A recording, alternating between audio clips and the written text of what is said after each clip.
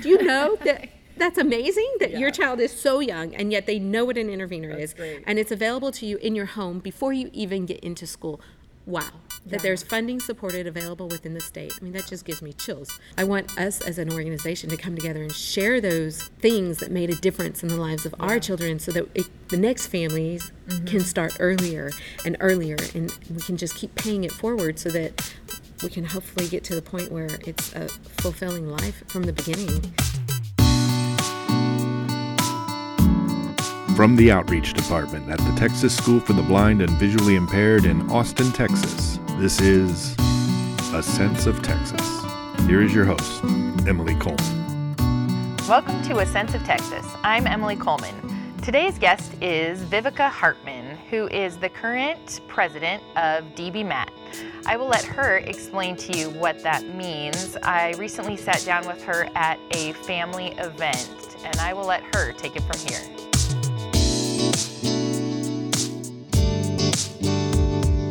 Can you start off by telling me what the acronym DBMAT stands for and your role within this organization? Sure. DBMAT is the DeafBlind Multi-Handicap Association of Texas, and we're a family support organization for the state of Texas, and our membership includes professionals within the field of deafblindness as well. My current role is president. My family has been part of the organization for 19 years. My son is 21, so we started, our first year to attend was when he was 2. Wow. And we were enlisted on the board that first inaugural year. My husband joined the board, and he spent 8 years on the board. And now I have spent, 11 years. I've been treasurer for 8, vice president for 4. Well, maybe my numbers are off. Now president for a year, so. Yeah, the family organizations know how to recruit early to get people in once they start to get active. Okay, so I noticed this year's the 45th annual family conference, so it sounds like DBMAT has been around quite a while. So would you mind sharing some of the history and how did DBMAT come to be? Certainly. So we are 45 years in existence. We started in 1973. Our bylaws were created and we were incorporated as a nonprofit, 501c3. As you may have noticed in our presentations a moment ago, we have people that are in attendance that have siblings that have deafblindness from the rubella epidemic about 50 years ago when that happened. So there are families that have been part of the organization since the beginning. They were our trailblazing families, the Evelyn Clark and Larry Clark, and the Pat McCollum. She is actually our founding member, Pat McCollum, and she has run the organization for the first, 20 years on her own. I would thank her and her family as well as the board that she had at the time and some professionals as well. But it started at 45 years ago. I guess the epidemic created so many deafblind individuals, there was a need. Yeah. So then the family started getting together with the family conference. And I do believe that it's through coming together that families learn from each other, engage and energize each other to work together and make change. So it's through our coming together that we're able to then make change, is what I have always observed with this organization and with any subset of the organization, because we started doing socials in the area I live in, because meeting once a year just wasn't enough. Yeah. So we did potlucks at my house a few times, and every time we got together, we came up with ideas of what we wanted to do, and then just started doing things and making recommendations, and then before you know it, you have legislative movement, and certainly we come together as a whole organization once a year. But what we have found is by having conference calls and subset meetings throughout the year, we're able to come up with ideas, expand on them, grow them, and put them into action. Yeah, I've heard a lot about DBMAT's legislative work, and I just recently started to hear about that, and I think it's so cool that you guys go out and advocate, and parents always have the loudest voice because I think you can speak to kids in a way that other people can't. So that's awesome that beyond the family conference and supporting each other through social events, that you're also going out there and getting things done for those families that might not be able to be actively engaged. So I'm going to ask you to share a little bit about the DBMAT community. So what kind of families exist in this network, and how do they support each other? We have families with a variety of experiences and loved ones with a variety of diagnoses as well. We have some with charge, some with labors, congenital amaurosis, some that are preemies from being born early, and so their retinas may have been detached, they may have had medicine that caused the hearing impairment. There are a variety of reasons. Pretty much everything under the sun can cause different results of experiences.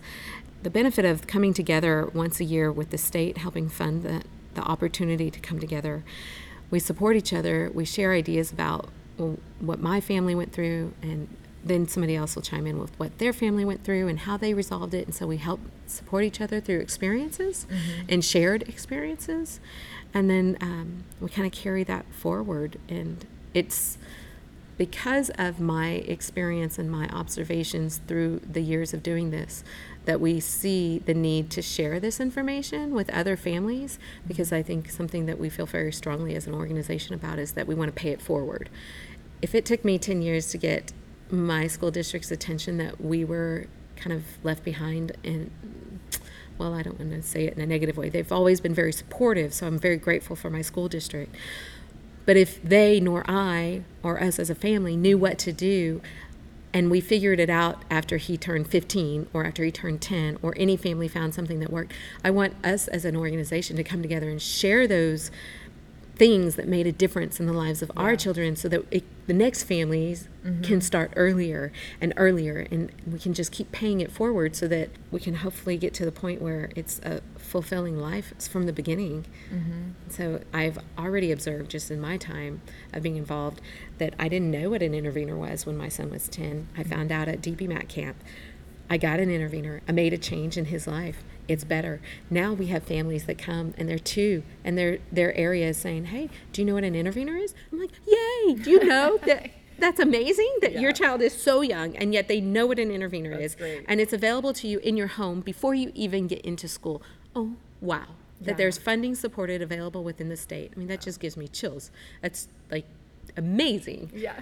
That is pretty great. You spoke a little bit about education and how it can be difficult to meet the needs of these kiddos. What do you think is some of the biggest challenges for children who are deafblind when going to school and being educated? Okay, I get chills again talking about this because I have explained this perspective of mine for many years, that for every other kind of normally developing child, they have a school system that exists and is in place when they walk in the door and they walk up the steps. There is something there for them. For our deaf-blind individuals, there is often no prior experience that's already established for them to enter into. So it is us learning, us figuring it out, along with the school teams, if your school team is willing and to be supportive and learn and go to trainings with you. And then you have to figure it out, create it, learn it, implement it the best you know. But wouldn't it be amazing if, just like all the normally developing children, there was already an established setup that when you say, I'm entering the school system, or you approach your school system when you're ECI and say, I'm in your district and I'm coming, that your school team would already have a plan of action. Oh, this child's coming. Let's evaluate their communication skills. Let's work toward calendar systems, tactile sign. Let's work toward effective communication systems when they're in ECI, so that when they enter the school system, those teams are already prepared because they've already learned it. That would be dreamy if our children who entered the school system could enter into a situation where they're already prepared. They know the variety of communication needs and learning needs, so that they could walk in and experience that from the beginning. My child, for example, is vanilla deafblind, literally is physically healthy, mentally was born fine, just had a genetic recessive gene that caused his blindness and his deafness. So he was a clean slate as a baby. Everything that we have experienced has created him to be what he is today. And if I knew now what I knew when he was a baby, I'd have done it a lot differently. that's why I'm here, and that's why I pour my heart out into these families to share everything I can, which is probably overkill, and I probably overdo it. No. But I can't stop. And the best and most valuable thing I feel that drives me in being involved with DBMAT is the ability to share and help a family that may not have known of something that could help them. Mm-hmm. Well, I've only been at this family event for like a few hours, but it's so great how you ask new families to share, but then also ask other families if there's advice that they want to give, because every, I think, family and school system and professional comes from a different background that may or may not have any level of experience with children who are deafblind. So that's awesome that your child is 21 and you're still, working it for the rest of us. It's great. So if families wanted to sign up to be part of this group, what is their first step? Well, they can, if they're not here physically and receive in their hand a flyer about DBMAT, which has an application to become a member, they can go to our website, www.dbmat-tx.org, and there is a link on our homepage about becoming a member. It's $10 a year. That's nothing. It's nothing major. We're not trying to break the bank. We're just trying to cover our basic administrative costs. We are a 100% volunteer organization, so nobody's getting paid to do any of this. We just try to be able to cover the costs of basic administrative needs, as well as the ability to share information available to other families. Mm-hmm. What about professionals? How can they support the work of DBMAT? So the professionals can join DBMAT the exact same way. On our new member application, it's family or professional, and you can explain who you are. $10, same thing.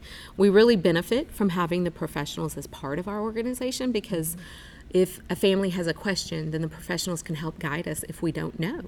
And sometimes you forget who all is involved in your organization, because one of our best benefits of being a member of DBMAT is our listserv, email listserv. So we'll put out questions and people will chime in. There was one time it was a school-based question and I chimed in, and right after me was Brent Pitt, who was TEA over the whole state for deafblind education in the state of Texas. And I was like, I forgot he was part of the membership. And but he chimed right in and gave great information. So that was pretty amazing too, to realize, hey, we really are being heard. So that's kind of cool. So speaking of the whole state of Texas, since I've arrived here, I've kind of noticed that there's some strong family organization presence. And I personally haven't seen that in a lot of other states. So why do you think that is? I would think, well, DBMAT's been around for a long time, but I have observed the growth of the family organizations as well, and I truly believe it's through awesome work of TSBVI. They have done parent leadership training, which I have participated in as well, where it's like a year long or maybe 6 months long, and you get together over a weekend for an extended period of time for development and training that TSBVI has provided. I think it's through your project funding and supports. I think it's really developed a lot of leaders, and when I am aware of somebody that's gone through that leadership program, I seek them out to join the board at DBMAT, because I know they've had good training to support their ability and understanding of why we do what we do. Wow. Well, thanks for plugging our outreach program. That's great. Have you stayed in touch with some of the families that you went through the training with? I have. Actually, one of the people I went through the training with, which I did the training a long time ago, is now one of our board members. She's our secretary, Vivecca Hartman. And other people that have gone through the training, I approached them. We also have Jennifer Bailey, who has been through the program as well. She's one of our members at large. That's great. Yeah. That's really good. Oh, Molly Roberts went through the program. She actually started or worked on the board of Texas Chargers. And she went through the training at the same time I did, so I know her well from then as well. And she's a member here, and their family is here at camp too. So since I'm obviously new to outreach, does the family training also go into the leadership training? Does it also go into advocacy? Yes, it does. It covers advocacy training and basic information about the Capitol and the process. Oh, wow.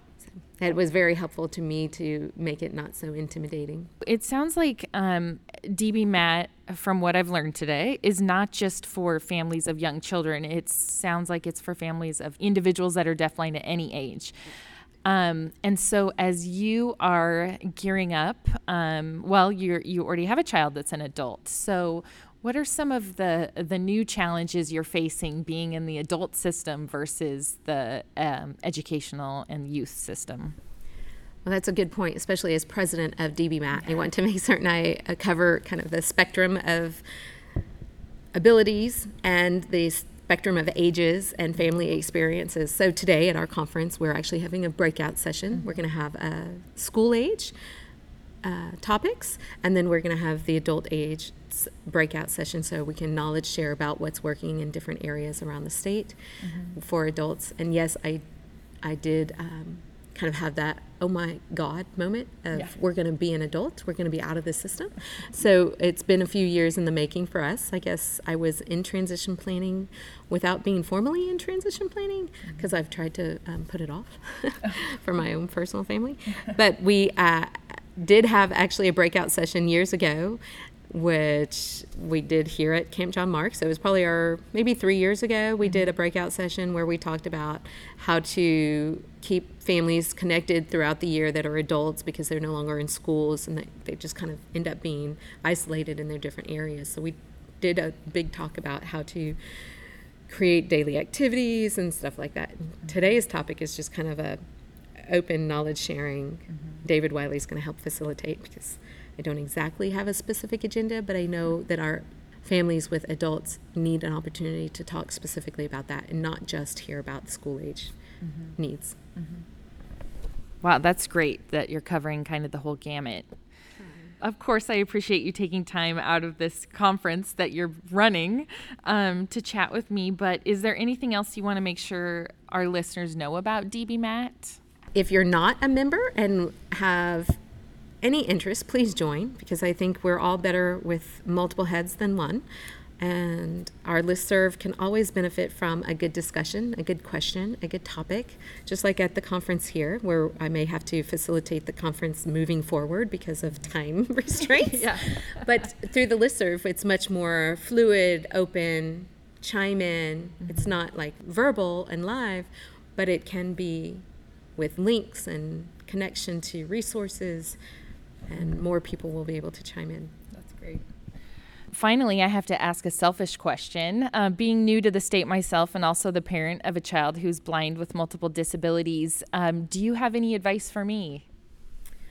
I don't know enough about your child, but I would love to learn more about his abilities, and I would encourage you to find a group that works or fits well, you feel comfortable with, and being involved, I think, is very key for you as an individual and your child as well, because by being involved, you get to know who the players are that affect the life of your child, and when you have a need, you know who to contact and resources to reach out to. That's good advice. All right, we're done. Do you know an infant or toddler in Texas who may have a vision problem?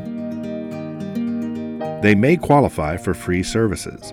Support from a teacher of students with visual impairment may increase a child's success in school and life. Call 817-740-7530 to find out more. That's 817-740-7530. Today, Adam from the DeafBlind team here at TSBVI Outreach is going to further define the term intervener, which is fairly new to me as well, so I'm sure many of us will benefit from his explanation. I'm Adam Graves, and I am an education consultant with the DeafBlind team at Texas School for the Blind and Visually Impaired. And just to give you a little bit of background about interveners, I'm going to go ahead and start by reading the definition for interveners that is included in a booklet that is provided through interveners.org, which is an excellent website and provides additional information. I wanted to start by giving their definition because I think it's a good one and it's a good way to start out. This booklet, it describes an intervener as someone who provides a bridge to the world for the student who is deafblind. And then it goes on to say that by definition, an intervener is a one-to-one service provider with specialized training and skills in deafblindness. It also adds that the intervener helps the student gather information, learn concepts and skills, develop communication and language, and establish relationships that lead to greater independence. And I think that that's a pretty good basic definition of an intervener and a good place to start. I would just add to that interveners are really a person who provides access to a person who's deafblind. They are, as people who work in this field like to describe them, interveners provide a bridge, not a barrier. So an intervener isn't someone who's going to, their role is not necessarily to keep the student isolated or to work with that student one-on-one to the detriment of interacting with anybody else in the classroom. Their role is really to form a relationship with that student to the point where they feel comfortable enough, they being the student, feels comfortable enough to then work with other people who are in the classroom and feel safe enough to be able to understand and access other information that's occurring within the classroom. And that's what it would look like in a classroom setting. There are also people who work with individuals who are deafblind in the community, and their role is more or less the same, but it's in that broader setting of the community. So they're helping that individual feel comfortable and gain information about the environment that they're in, about the people that they're interacting with, so that that person then feels comfortable interacting with those people on their own or through the facilitation of an intervener, using hand-under-hand sign language or whatever communication system works best for that person. If you'd like to learn more about services for the deafblind, be sure to register for the 2019 Texas Deafblind Symposium happening the weekend of February 22nd and 23rd in Austin, Texas. If you want to take full advantage of this experience, but you are new to deafblindness, consider attending the full-day 2019 Symposium pre-conference on Thursday, February 21st. For more information and to register, visit www.tsbvi.edu. Thanks to Vivecca and Adam for joining us today and sharing more about students who are deafblind and the different supports that are available for their families. Hope you'll come back again as we continue to learn more about our kids. See you next time.